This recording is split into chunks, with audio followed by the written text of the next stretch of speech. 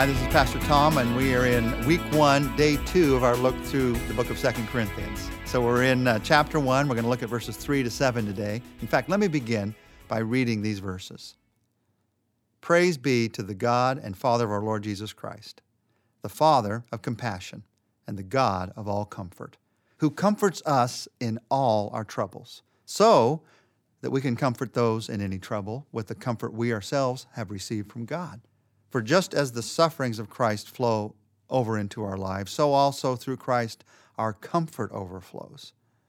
If we are distressed, it's for your comfort and salvation. If we're comforted, it's for your comfort, which produces in you patient endurance of the same sufferings we suffer. For our hope for you is firm, because we know that just as you share in our sufferings, you also share in our comfort. Paul talks here in verse 4 about all our troubles. And in this world, we do have troubles. The truth is, whether you're a servant of Christ or not, you have troubles. Some people think that deciding to follow Jesus and become his servant means you're not going to have any more troubles in this world. The truth is, believers and unbelievers alike have troubles. And the truth also is, there'll be certain troubles that come into your life just because you're a believer, the troubles of persecution. Just because you're a servant, those who misunderstand you or those who are coming up against you. In all of our troubles, you're going to have troubles. You're going to have hurts in this life. And those hurts, you have to make a choice. Your hurts can either be held or they can be healed. They can be held or they can be healed. If you hold on to those hurts, Satan will be certain to use them to make you bitter. But if you trust Jesus to heal those hurts, not just physical hurts, I'm talking about emotional hurts, the pains that come into our lives and relationships. If you trust Jesus to heal those hurts, God will use them to make you and the people around you not bitter, but better. Now, I know anytime we talk about hurts, there's two groups of people that I'm talking to. Some of you right now, you're feeling, I'm hurting right now. And others, well, I'm sure there's hurts in my life, but I'm not feeling them as much right now.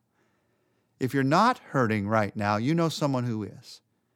And the question is, how can God use you to comfort them? If you are hurting right now, the question is, how do you find God's help and healing? And how do you realize that God's help and healing isn't just for you, but he's going to use it someday to help and to heal someone else?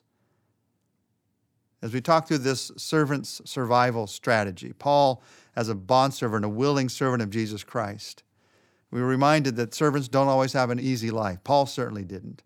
He faced personal trials at every turn as he served Christ. Tragedy in his life, opposition from those who felt threatened by him, people who were unappreciative. How did he survive? How do we survive? 2 Corinthians tells the story. And here in these verses, we hear about how do you survive despair, a feeling of despair. If you feel like God's servants never have those feelings, Paul did. And the principle is God will comfort us so that we can comfort others. That's how you survive it, by remembering that principle. How do you survive those kind of problems that drive you to a point of despair, feeling like there's nowhere to turn? There's a couple kinds of problems in life, I think. There are what I would call bothersome problems and burdensome problems. Bothersome problems are more like a mosquito. It's irritating. But their effect is mostly external, and they can be dealt with fairly quickly once you get to dealing with them. But there's other kinds of problems, burdensome problems. Those are the ones that last a long time. They're usually about relationships, usually about people that we love. And those get under our skin. We live with them. We dream about them. It's the kind of problem that weighs us down. Paul had some burdensome problems. He was a real person like you and I. Servants don't outgrow burdensome problems. They have to learn to survive them. You'd be amazed. I read a lot of biographies of great servants of Christ at how many great servants of Christ down through the years have had to survive feelings of despair, just like Paul expresses here. The Apostle Paul had them. And as we read through these verses, there are two powerful truths from God that help us as servants to survive these burdensome problems. We're going to talk about one today and one tomorrow. The first truth is God comforts. I can survive because I realize I'm not in it alone. God comforts. God is willing to comfort you. God is, in fact, committed to comforting you. There are three principles in these verses 3 to 10 regarding the comfort that God gives into our lives. And the first is that God is committed to comforting you. He cannot help himself. It is his character to comfort. He is the Father of compassion, the God of all comfort. It's who he is. He is the source of all comfort. Far too often, we all fall into this trap. We try to hold on to something that we think is making us comfortable. But the truth is, all comfort comes from God. Even more tragic, there are things in our life, sins and habits and hates, that we think comfort us. Satan lies to us because they made us feel a physical thrill for a moment or an emotional connection for a moment or whatever momentary satisfaction that drug of choice gives you, whether it's an actual drug or it's lust or it's television or it's movies or entertainment, whatever it is, shopping, it can be a lot of different things. That drug of choice that comforts you for a moment, you begin to think that's your source of comfort. And Satan uses that to mess our lives up.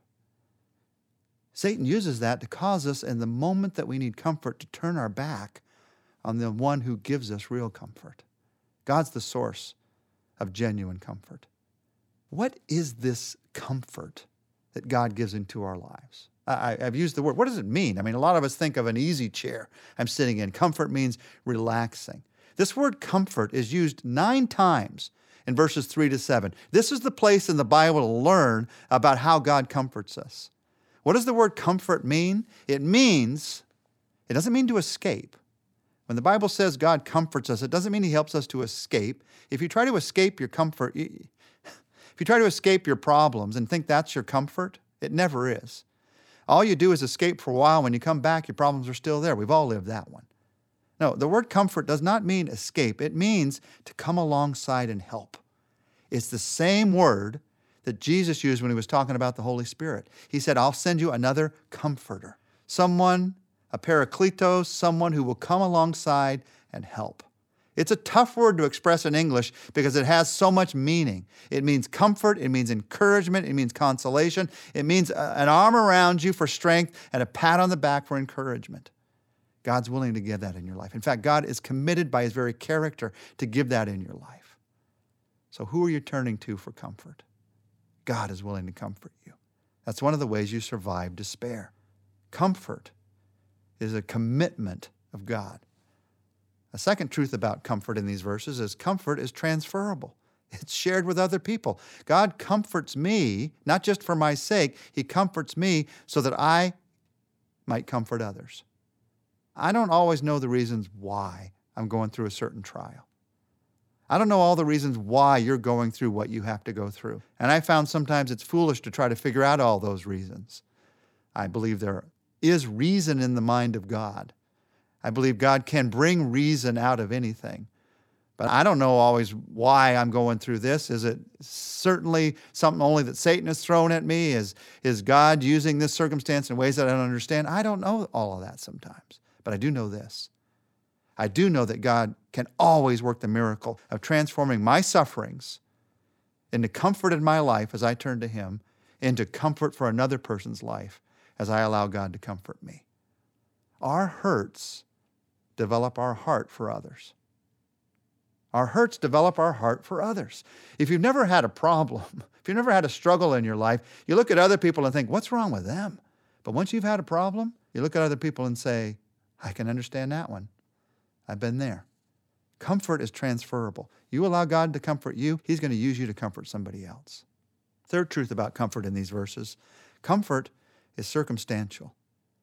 Paul says, as our sufferings overflow, so our comfort overflows. In many ways, God's comfort comes in reaction to our circumstances. This, by the way, is why worry is so devastating. When you worry about something that hasn't happened yet, how can God comfort you for something that hasn't happened yet? How can comfort overflow for a circumstance that isn't there yet?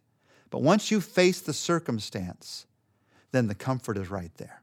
Once you face and are in the middle of that thing that might cause despair, then God is there to comfort.